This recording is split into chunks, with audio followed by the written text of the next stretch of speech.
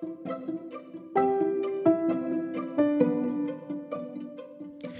guys, welcome to the I Hope They Hear This podcast. And today, I hope you hear this conversation with Jessica Wang.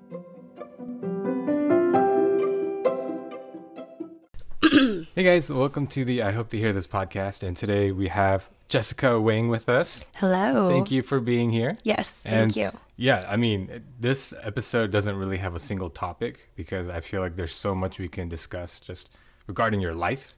So we're just going to dive into a conversation, kind of see where it goes. And yeah, I think it's going to be really interesting. Okay. I mean, so one of the first things I wanted to ask you about, because just tracing your life from the very beginning, I know you are the youngest of, is it 3? Yes, 3. I have 3 older sisters. And what are the ages for you and your siblings? Like? So I have 3 older sisters. My oldest sister and I, her name, we are 14 years apart, and then it's 12 years, and then it's 10 years. And then, so grew up with all girls in the house. I am the baby of the family. Oh, so you have 3 older sisters? Yeah. Oh, wow. So the closest age sibling that you have is 10 years apart. Yes. So did you grow up having kind of like 4 moms? Yeah, that's basically what it felt like. And once I hit middle school, like that's when, or like early elementary school, that's when they went to college. So my oldest sister was going to Georgia State, so she was still living at home. But my other 2 sisters, so Michelle is my oldest sister. She stayed at home commuting to Georgia State, and then Jenny went to Georgia Tech, and then Eileen went to UGA, and then transferred to Georgia State. So she was around near the end, I guess, of her college career. Wow. So do you ever remember your siblings like before they could drive? Do you have a memory of that? No. Yeah, no, I don't remember them not being able to drive and like being a teenager, I guess. So how do you think that kind of affected you while growing up? Because I mean, you guys are all siblings, but they are much closer in age together, so I'm sure they kind of did life together. Yeah. Did you ever feel like excluded or anything like that? Yeah, it definitely was something that I struggled with, and I think I couldn't name it until I was in high school, in college even, but always kind of feeling a little bit left out because all of my cousins too on my dad's side of the family, they're all around their age. And and so, you know, anytime that we had family gatherings and things like that, I would always feel like very like it's not like they were like purposefully excluding me, but just the fact that there is that big age gap. Yeah. Wow. But were there any perks though? You, I'm sure, never needed a ride because you had so many people to choose from. Anything like that? I would say what I remember, I used to borrow their clothes a lot, with and without them knowing. So that was a really big perk. And especially now, I feel like even though there is the big age gap and like my sisters, they all are starting like their families and all of that, I've always really appreciated having older sisters to talk to like about where I am in my life stage, and I feel like it's actually really helped me to become more reflective and mature. I'm gonna ask you a question. This might get you in trouble. Do you have a favorite sibling? I cannot answer that question. Okay. Just in case they listen to this, I don't know. Yeah. Because that question actually always fascinated me because I only have one sibling, so like, I have a favorite by default. Yeah. And sometimes even I would consider him not my favorite. So just whenever I meet people who have multiple siblings, I always wondered. Yeah. Did you then? Okay, let's not talk about now, but in your past, have you had preferences? Like, yes. Like phases where you said, I prefer this one over another? Definitely. So I can tell you a little bit about, I really don't have a favorite sibling. Like, I feel like all of our relationships are so different. But Michelle, my oldest sister, she's definitely the most nurturing. And so, growing up, I gravitated towards her the most. Jenny was always she was always like the really fun and funny one. And she actually moved to Chicago for med school when I was in middle school. And so I feel like because of that, like, that kind of played a role into our relationship, but we're still very close. And Eileen, so Eileen is the one that, she moved back from Chicago, I think 2 years ago now, maybe a year and a half ago now. But when we were growing up, I always thought that she was the mean sister. And maybe it's because like she was the youngest and then I took away the spotlight or something. But I would say now I feel probably the most close with her. Oh, so your second oldest sister, Jenny, and your third sister, Eileen, they were in Chicago together? Or? Yeah, they were in Chicago together at some or for a long time, and then Jenny got married. I'm so bad with dates, but she got married 3 years ago, 2 years ago. She got married, and then she moved to LA to be with her husband. Oh, okay. Yeah. So she's in LA now. Yeah, or Pasadena. Yes. Okay. So yes. Is it always kind of like a treat when you get to see her? 'Cause yeah. she's a sibling that you don't always have access to. Yeah. Okay. Oh, yeah. that's nice. Yeah. So then that's one part of your upbringing, but another part that kind of was fascinating to me is not only are you multicultural because you're Asian American, but also you have a very diverse biological background in terms of your race, right? So you're multiracial as well. So do you want to talk about that a little bit? Yeah.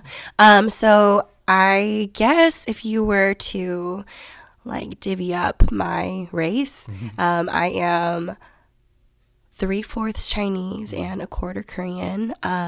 So it's really interesting because it plays a lot into like the history of China and all of that. But basically, when the Communist Party took over China's government, my grandparents, my dad's parents, they fled to Korea, and my mom's dad, he was a businessman and he was in Korea at the time, and then because of whatever like restrictions or what was going on at the time, he couldn't return back to China.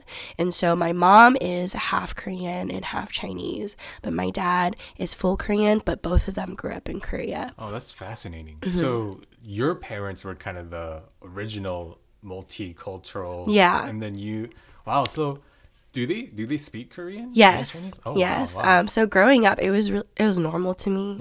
It wasn't until like I guess middle school that I like started to realize like, oh, not everybody is like that.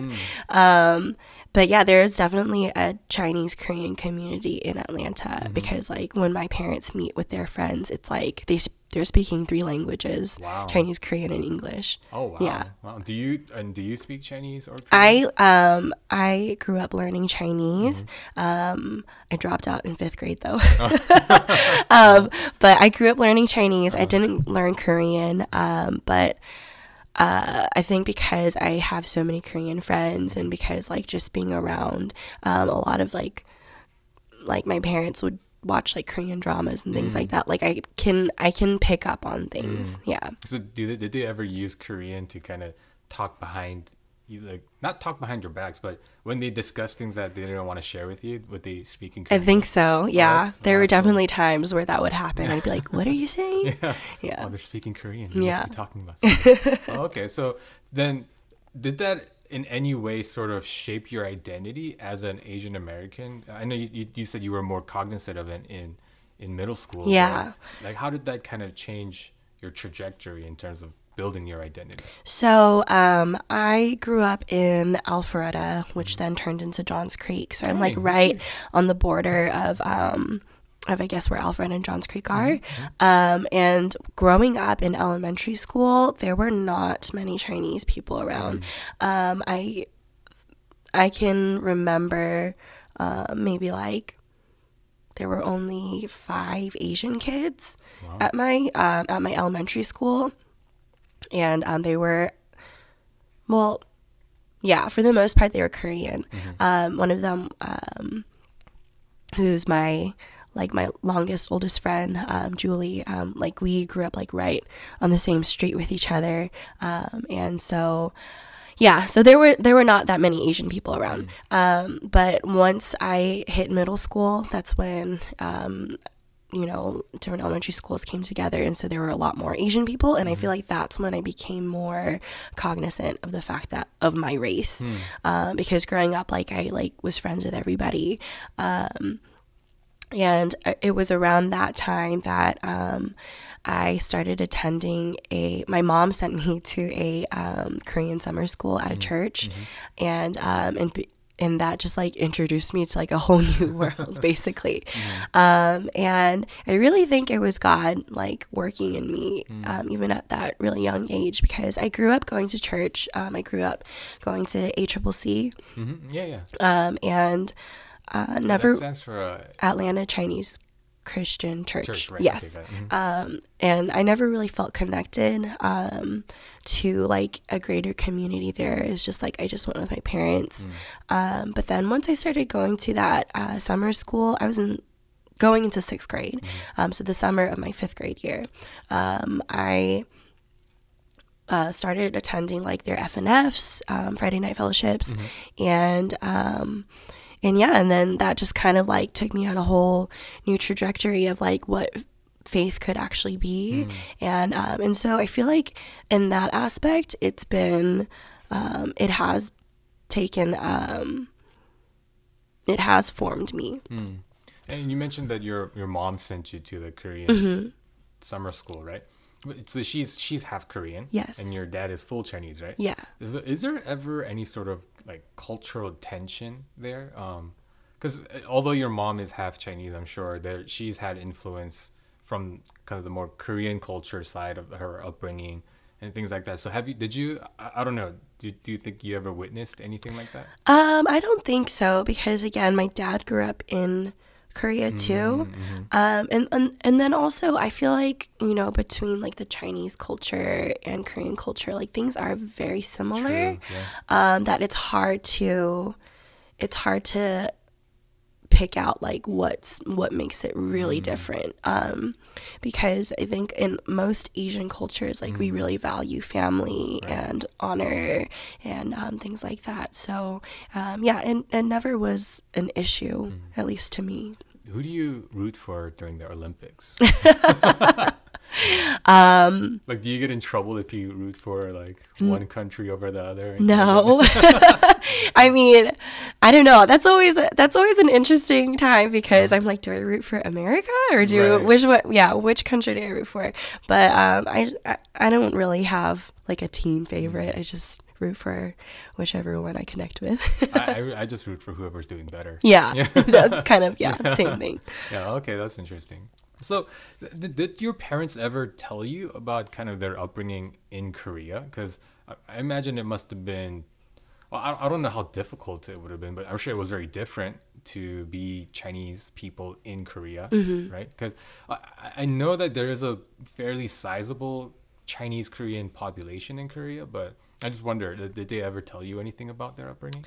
Yeah, my mom, I remember she used to tell me lots of stories about just like how difficult it was, because my mom, my mom's parents used to own like a small store, and she would just tell me stories about how difficult it was, because she really wanted to go to school, and going to school meant like a 3-mile trek, even through all the rain, the snow, the heat, all of that. And but also she used to tell me like really sweet stories about like how she grew up next to the ocean, and so like they used to like go catch crabs and stuff like that.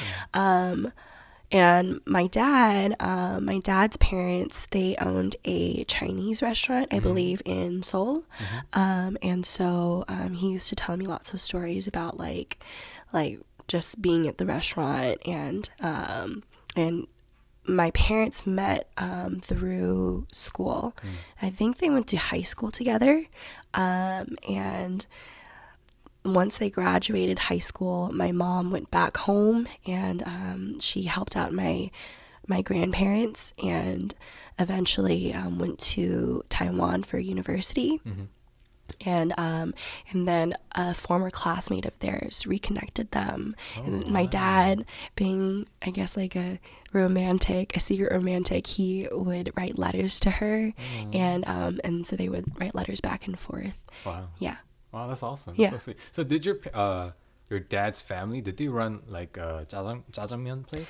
I don't know the extent of like what they sold, but I'm pretty sure it was something like that. Because I saw like a documentary of the first wave of Chinese Korean immigrants, how they really built their communities around jjajangmyeon. So for those of you who don't know, that's black bean paste noodle. Yeah. Right.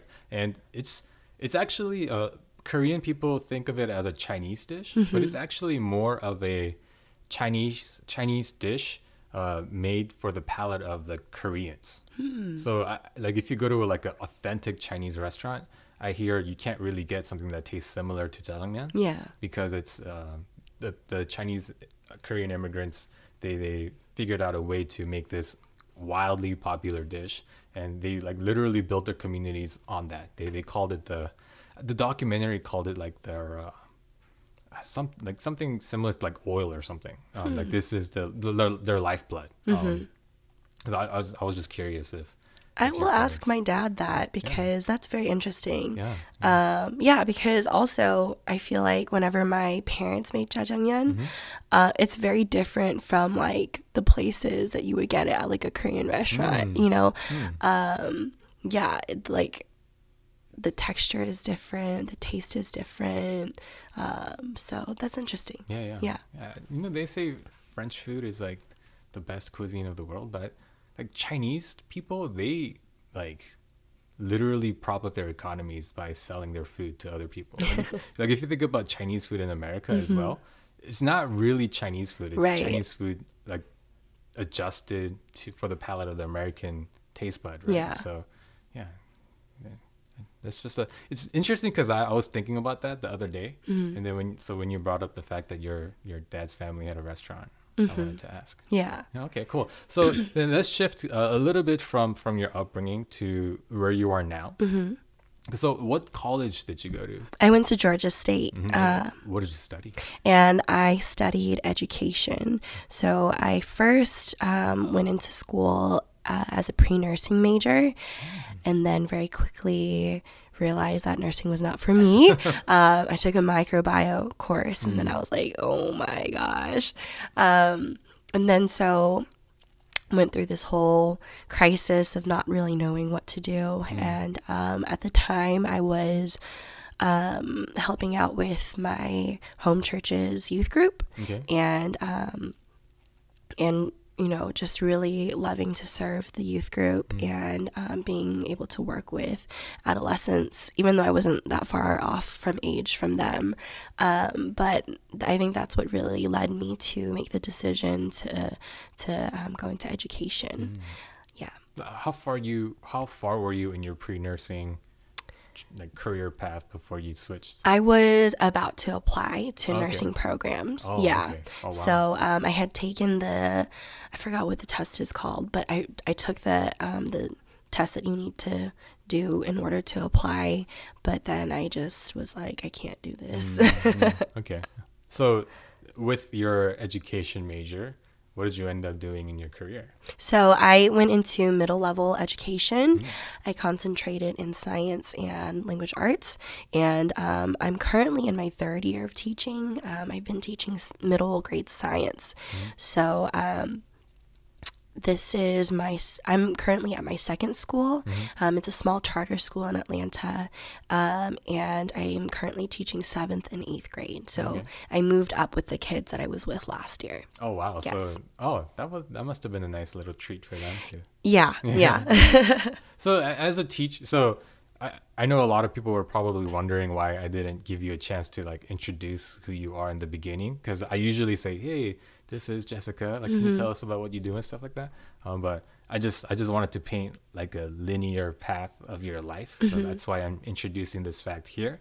But yeah, as a teacher who is in Atlanta, you must have a unique perspective on kind of how, like the education system, right? Because APS, Atlanta Public Schools, they're not super well funded, right? And they're not always in the best of locations. So I'm sure there are socioeconomic challenges there, right? So can you just talk about that a little bit? Yeah, so I work at a Title I school, and for those of you that don't know what Title I means, it's basically the majority percentage of the kids that go to my school receive free and reduced lunch.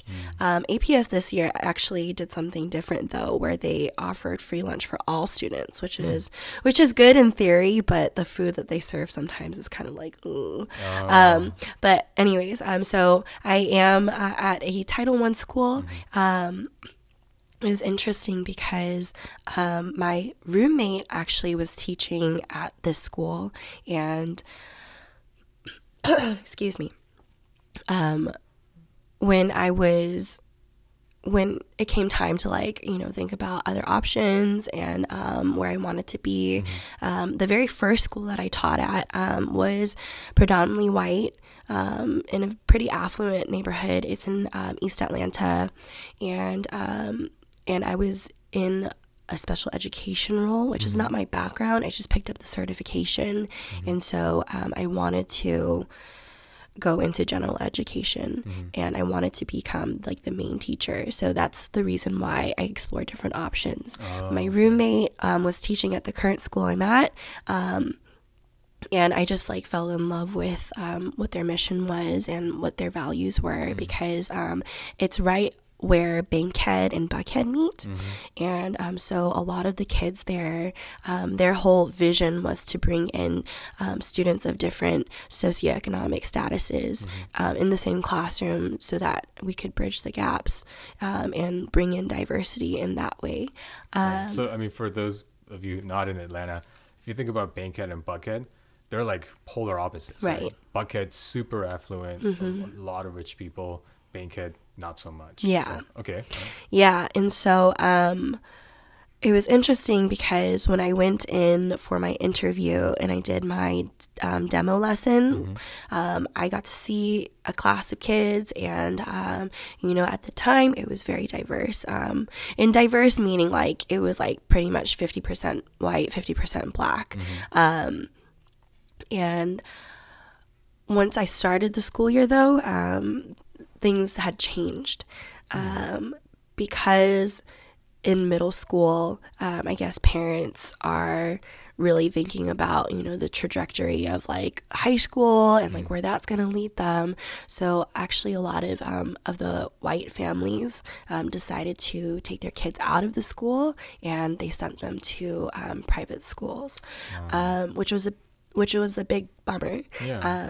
Because then my dream has always been to teach at a really diverse school, but because of that, it then shifted the demographics, and our school became predominantly black, and yeah, so it just shifted the things that I was not expecting, and it did pose a lot of challenges last year, because certain kids left, we took in kids from the lottery system, and so different local kids were selected to come and join our school. So I know that I'm sure at least the mainstream media, like movies and TV shows, kind of portray how do I say this? So the less funded a school is, or less funded or less prosperous an area is, they portray that students tend to be not as they don't behave as well, right? So there's probably a whole psychology of that and reasons why that is. But do you find that to be true where you are? Or? So, I work at a small charter school. It's a public charter school, so it is still considered to be a part of APS. But how the funding works with charter schools, Georgia gives us a certain amount of money, but then we also have to fundraise for funds. And so my school has been open for 8 years, and I'm trying to collect my thoughts on how to explain this. The neighborhood that we are currently in is definitely a lower income neighborhood. But again, because of the fact that, they're trying to merge students from Bankhead and also Buckhead, the elementary school, so it's a K through 8 school, the elementary school is pretty diverse. I would say the middle school is more so higher in percentage of kids that receive free and reduced lunch. And that's because of what you were talking about earlier, where the more affluent families will pull kids out to go to private school to get them ready for college. Right. And I feel like, so another reason why I really love my school is because we focus on everything that the child is and goes through. And so we really focus on social and emotional well-being. And so we are very cognizant and just aware of what they're going through. My school focuses a lot on certain traumas that may happen with children, and what that then looks like in their certain behaviors. And so just being aware of the whole child, that there's always a reason for their behavior. Right. Yeah. Oh, okay. Oh. So do you find it easy to connect with them? Because you obviously didn't grow up in that kind of environment. You grew up, I'm assuming, comfortably in the middle class, right? Right. Yeah. So are there challenges there as a teacher? I assume you can't always relate to their situations, but yeah. So how does that kind of look?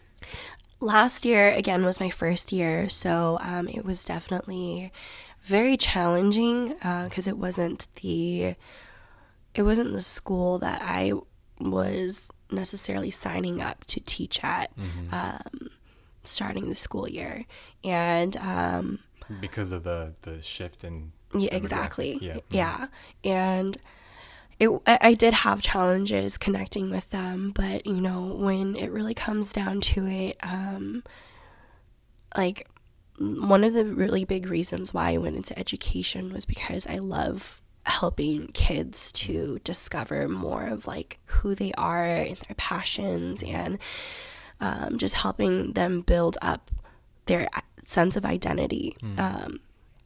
And I just really focused on those things. And so I think this year has gone so much better because of the fact that I've built those relationships. And so I felt really lucky that I got to move up with them. Yeah. So, I was going to touch on the fact that you already taught there for a year and you're back again, right? So the experience must have been positive, right? Overall. You can't see my face right now, but I did a little. I stopped because she made a face at me. But, I'm assuming, there was a reason why you went back, right? So can you kind of explain the heart behind that? And so last year was a really big struggle. Every day I was contemplating, should I stay in education? Is being a teacher what I'm really called to do? Am I good enough for this? All those kinds of questions. So can I ask what caused those thoughts and feelings? I think just because I was having so many challenges with certain kids' behaviors, it was just the negative aspects of certain interactions and certain relationships, it just consumed me. And so all throughout last year, I was constantly in this state of unknown. I don't know what I should do. I don't know if I should stay here. I don't even know if being a teacher is what I really should be doing. But I really believe that God like put me in those situations to help me realize that, like, you know, my career is not my identity. And so it was a very, very challenging year in that sense. But I ended up deciding to stay because I shifted from the mindset of I don't know if I'm good enough to be a teacher to accepting like I am like a new teacher and, you know, I'm not going to know everything and I'm not going to be perfect, but, you know, I'm here with these kids now and I'm also learning and growing still. And so because I was able to learn all of that last year, I decided to stay again. Yeah. Oh, that's awesome. Yeah, because I think to have to be a teacher, you need a special type of heart.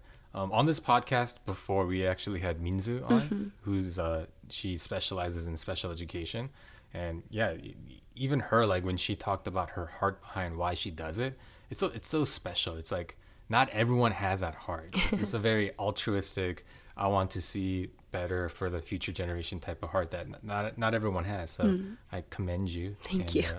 That's so awesome. So this year you said that it's a lot better because of the shift in mindset and because of the relationships. What kind of fruit has that borne? Like because of, is it simply just having an easier time, or are you seeing more improvements in like the way you teach or relationships that you have with your kids or anything like that? It's very complex because my school is such a young school, and this is our third year of having middle school.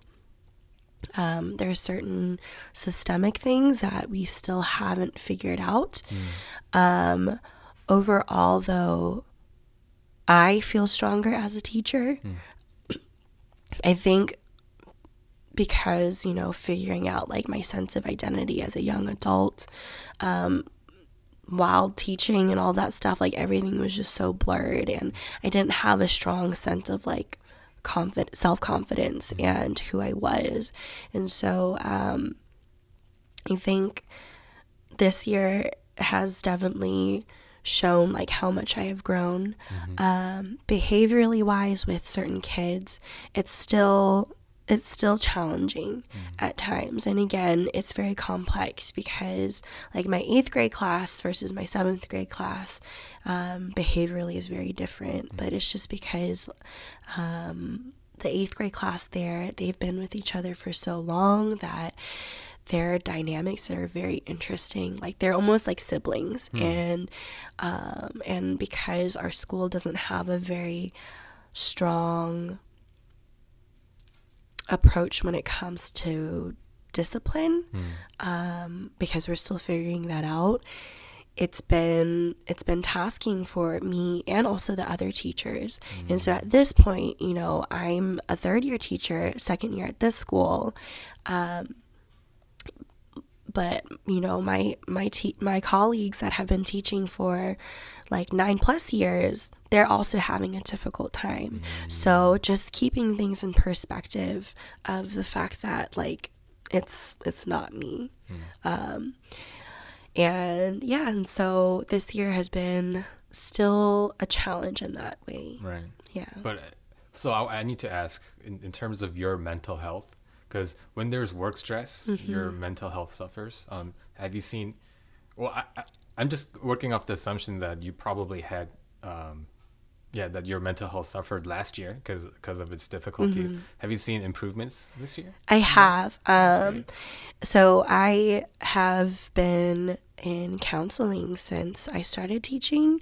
And just really taking the time to be reflective and throughout this whole process of like becoming a teacher or being a teacher, I feel like this year mentally and emotionally I'm so much stronger. But I would say that physically wise, my body is still going through a lot. That just being a teacher, like there's just so many challenges, and it's very exhausting. And I'm just being completely transparent right now.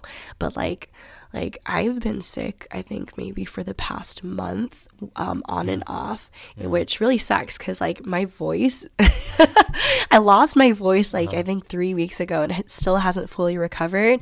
I don't remember what it sounds like anymore. But it's been a challenge, because I have to tell myself like when enough is enough, you know, because my kind of personality, like I try to like do 100% in everything, but I'm realizing now that I can't do that because it's not sustainable. I'm gonna burn myself out. Right. So if you don't mind me asking, with regards to counseling, because I like talking about this because since doing this podcast, actually, I've realized that there are a lot of people that I know who actually go through counseling that they don't always talk about.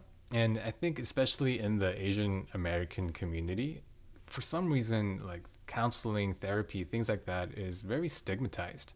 It's almost like if you admit that you do it, you're revealing some sort of weakness or something. So how has it helped you since you started going counseling? What improvements have you seen in yourself, and why would you recommend other people do it? So, I love counseling, and I think everybody should at some point be in counseling or some kind of form of therapy, because when you are able to say the things that are going through your mind out loud to an objective person, you can then realize, or you can realize the things that you didn't even know that you were thinking. I don't know if that makes any sense. Oh, yeah. But it's just been so helpful in the sense that I am able to understand the patterns of my thinking and the patterns of like where that thinking will go. And I feel like that in that way, I have been able to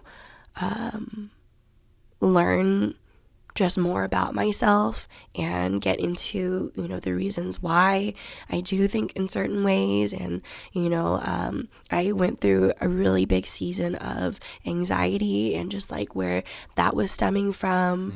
And so now I've been able to, because of all of my hard work, because it's really like training your mind, just like how you would train your body. But because of all the hard work, I'm now able to like stop myself before I go down that spiral of like anxious thoughts and worry. And so it's just been really helpful in the sense of me just knowing more of who I am and remembering how far I've come. I was actually a part of a teacher residency program that was partnered with Georgia State, and one of the things that we really focused on was cognitively based compassion training.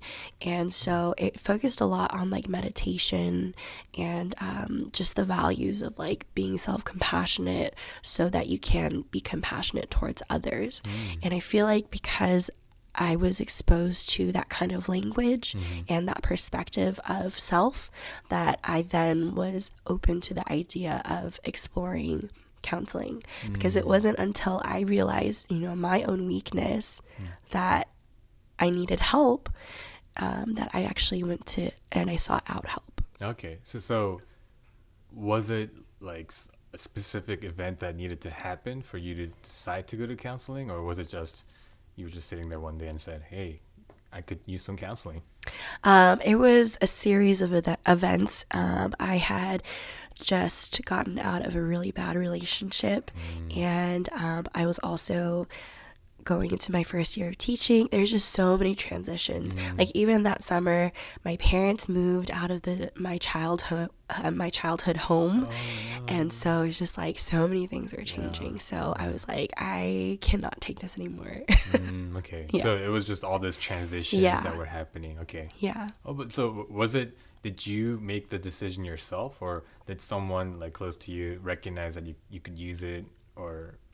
I made the decision myself. Oh, that's awesome. I think so. I started in August of 2017. And I had considered starting counseling like the year before, but just never really bit the bullet because I was feeling very anxious throughout my student teaching. So just all of this built up anxiety and just all the change and all the things that were like, oh my gosh, I just overload, So that all led me to start counseling. Because I think a lot of people don't really have that self-awareness to be able to say, I need counseling at this point. Because I would say that a lot of people don't even really know what counseling is for. So if you had people, like, who would you approach? Who would you recommend go to counseling? Like, people in what type of situations or what type of mindsets do you think would benefit from counseling? I think again, everybody can benefit from counseling. The people that I would say need it the most are probably the people that say that they don't need it.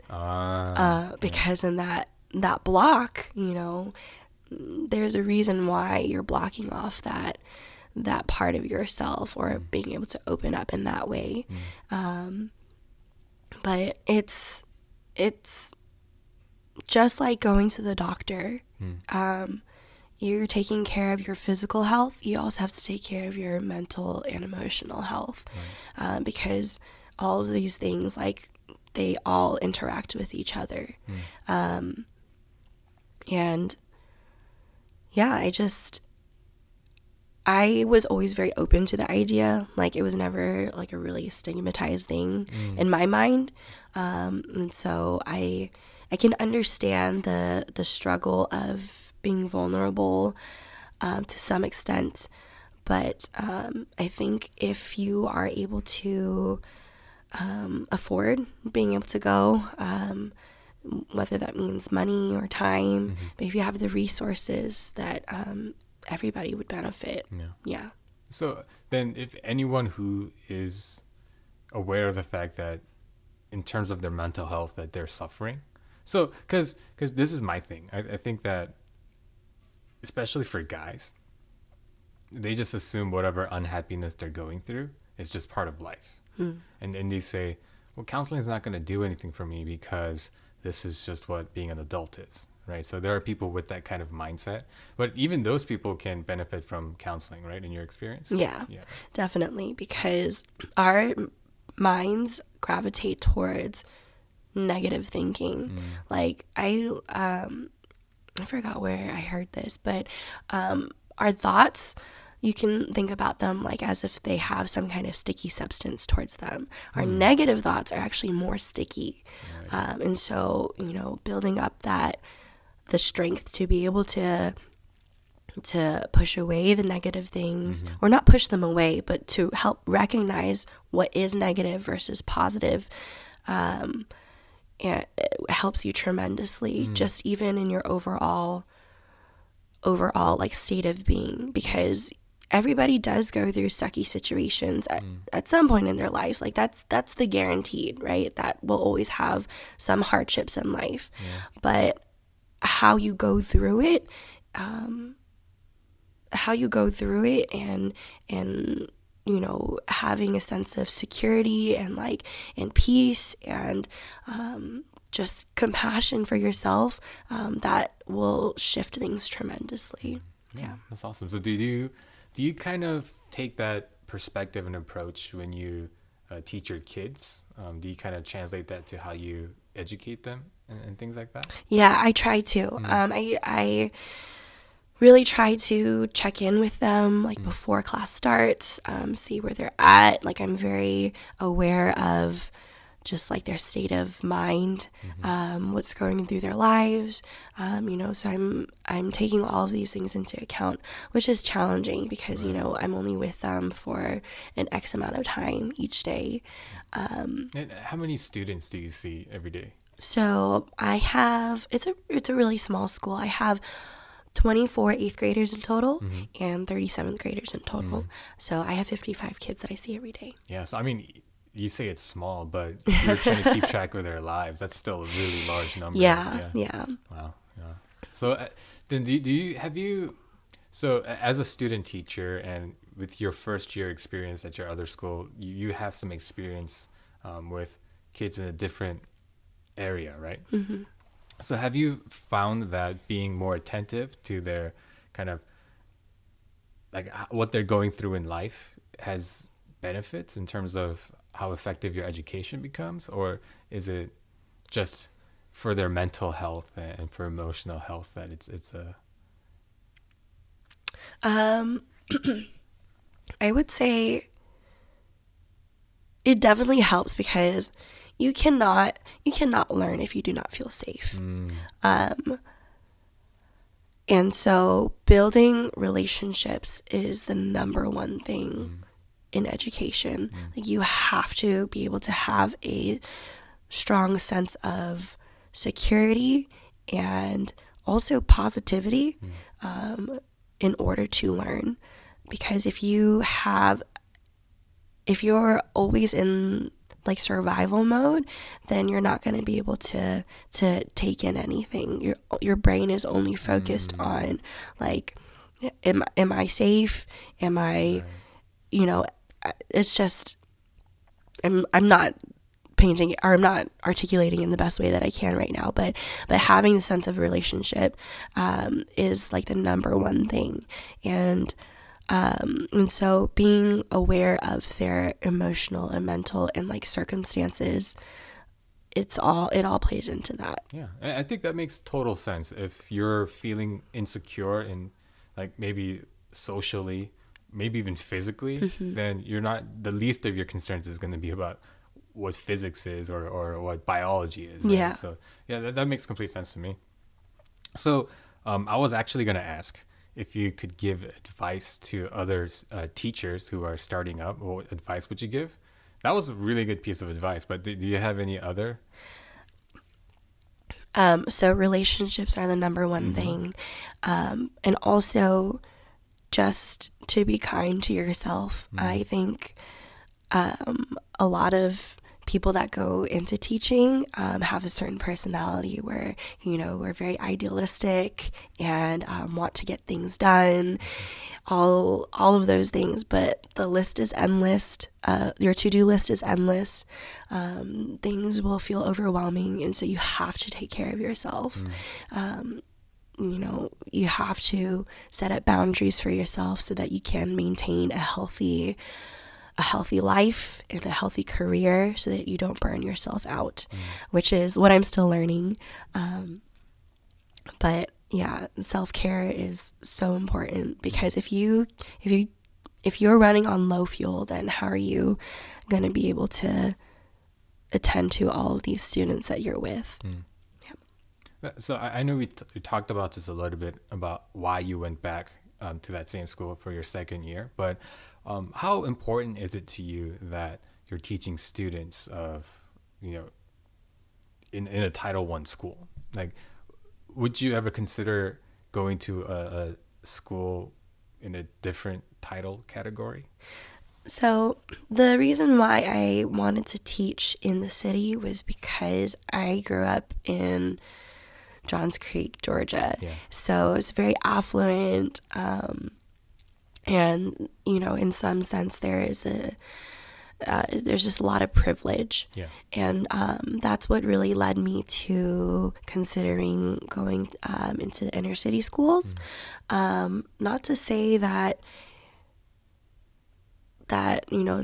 kids of more affluent areas don't have struggles, because I think every every community has brokenness in some kind of struggle, but I just wanted to be somewhere that I could,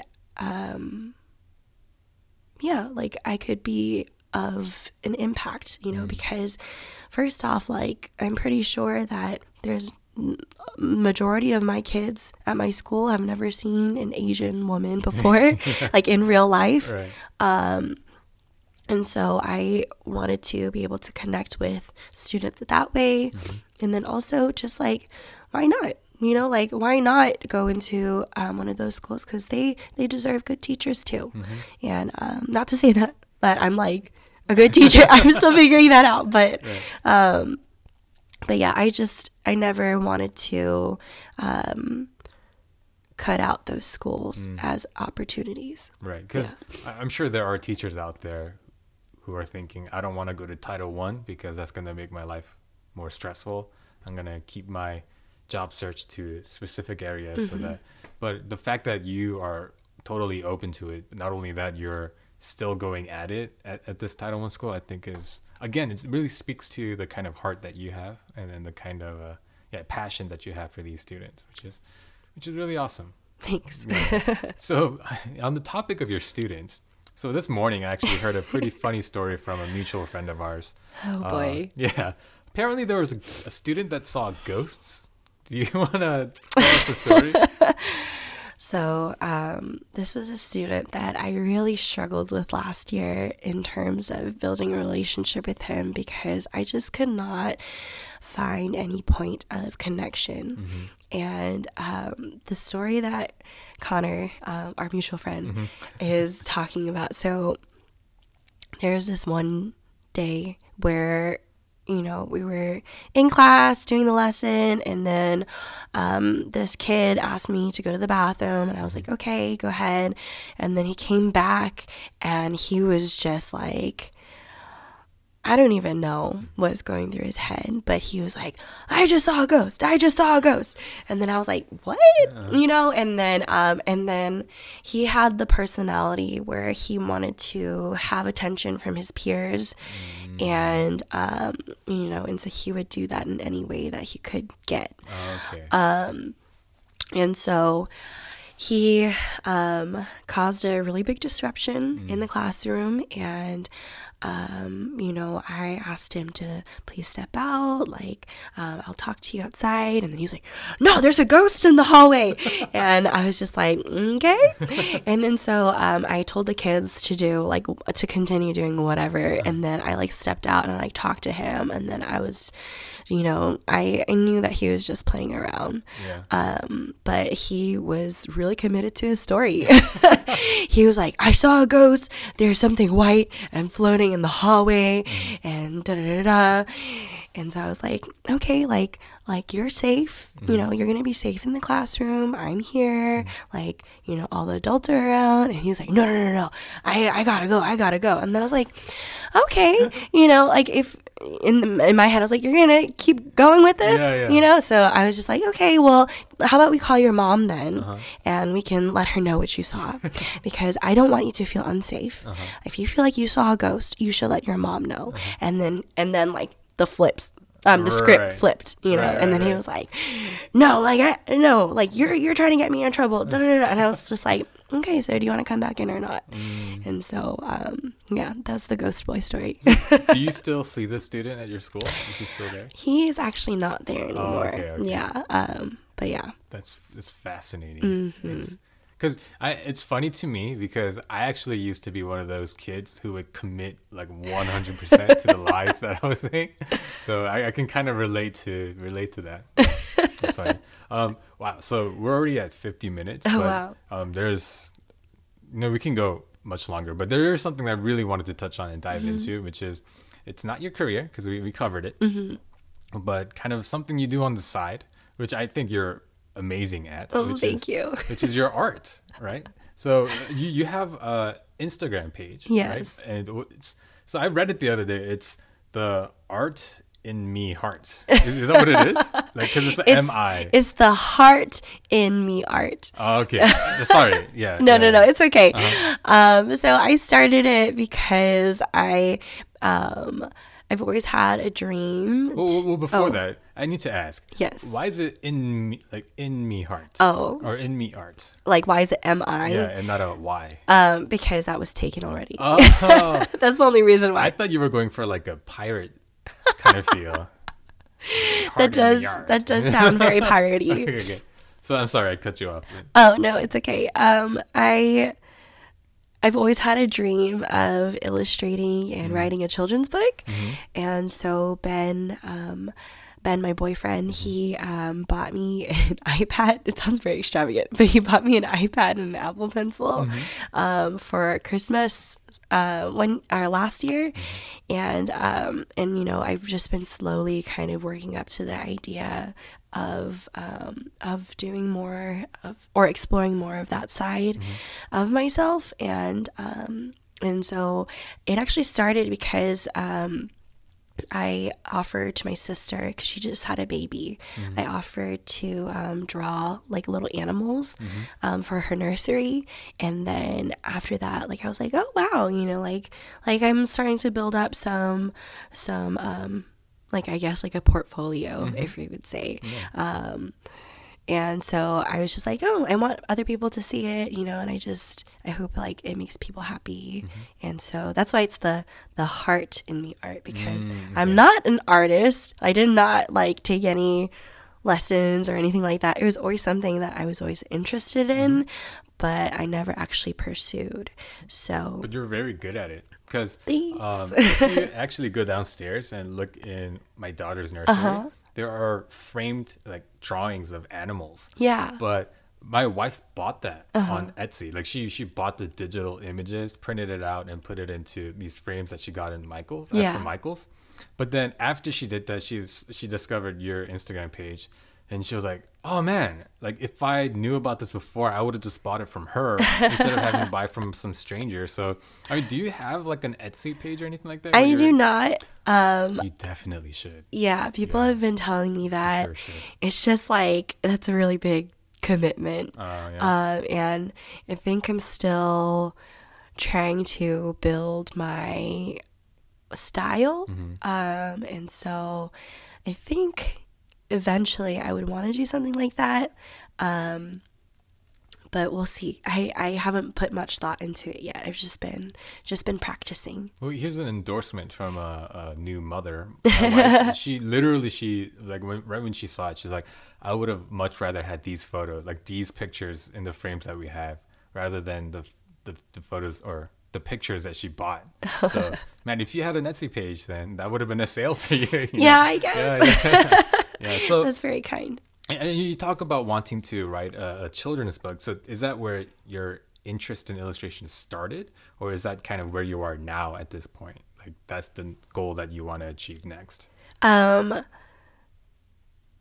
think I took a children's literacy course in my education program, and just like learning so much about how you know, there's a story with the written words, but then also looking at the illustrations, it's a whole other element, and you can tell a story just with pictures.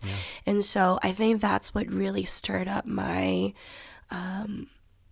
my desire to do it. And so that is like my, I guess, end goal. I keep getting stuck with like what the story would be, because if you have a story in mind, sometimes it can get a little cheesy, you know what I mean? Like if you have a message that you're trying to tell, then it can get very cheesy. So that's just kind of where I am with it right now. I'm just completely just like brainstorming ideas when I can. Yeah. If you are interested in a collaborative side project, I actually have a kind of a book. It's not really a book. It's only so many words, but you know, children's books aren't super long, right? In terms of their words. I actually wrote something after I had my daughter, kind of explaining my heart for her. If you wanted to do anything collaborative with that, I'll let you read it after the podcast. Yeah. And Definitely. Yeah. Because I definitely can't draw anything to your level. So if you don't want to do anything with it, then it's just gonna sit in my Google Drive. No, I definitely want to check it out. Yes. Yeah. So, sounds awesome. So then, how do you find time to kind of pursue this? It's very difficult. Yeah. Teaching can be a very consuming job, and so I kind of use it as like me time, which is also kind of a reason why like I'm really hesitant of opening up like an Etsy page and all that stuff, because right now, just with where I'm at like career wise and all that stuff, I yeah, it's been difficult to find time to pursue more of it. Ben keeps on like poking at the idea of like, what if you just focused on that? And I'm just like, I don't know. Like, that's a lot of pressure. Yeah. I actually had conversations with him at the retreat that we were all at together. Just kind of, because actually Chuni was there too, and I ended up talking to him about it on the podcast. But we were just talking about the balance between career and some of the things that you kind of pursue as hobbies. And yeah, but it doesn't sound like you're miserable at your job. It does sound like you have heart for educating those kids and things like that. So yeah, I feel like you're in a really good place of balancing a career that you enjoy and also having being able to find spare time here and there where you can pursue other passions like your art, right? Yeah, I would say that this school year has been better than last year. But I still do have the questions of like, is this really where I want to be? Not so much of like, am I good enough for this, but do I think that this is worth it? And it's hard because it's like, you know, these are kids and they're like human beings and, you know, they have hearts, they have interests, they have dreams. And so, of course, I want to be with kids in that way. But yeah, like systemically, just in the education system and just even at the school level, like there's lots of challenges. So, yeah, I feel like I have a stronger sense of who I am. And now it's just a matter of like, where do I want to go from here? Do you think it's a possibility that sometime in the future you would be kind of all in full time on your art? Do you think that's a possibility or? In an ideal world, yes. But I still struggle a lot with, I guess, like having this fear, like I think you were talking about like a fear of like financial security, you know? And so I have not really been open to that idea. Yeah, but people have been really encouraging me, and it's a really kind, like, and it is very encouraging. It's just like, now I'm just kind of like in the works of like, okay, like, well, you know, apparently I have a gift. Like, can I really use this as a means of something more than just a hobby? Yeah. Oh, yeah, because I'm actually trying to start a movement where second generation Asian Americans, that we all just leave our careers and pursue the things that we really want to do. Yeah. I know that's not a movement that'll catch on for sure. But it's a good what's the word? Like, it's a good perspective, you know? Yeah. It's like, at least being aware of your life outside of just your career, I think is good. Yeah.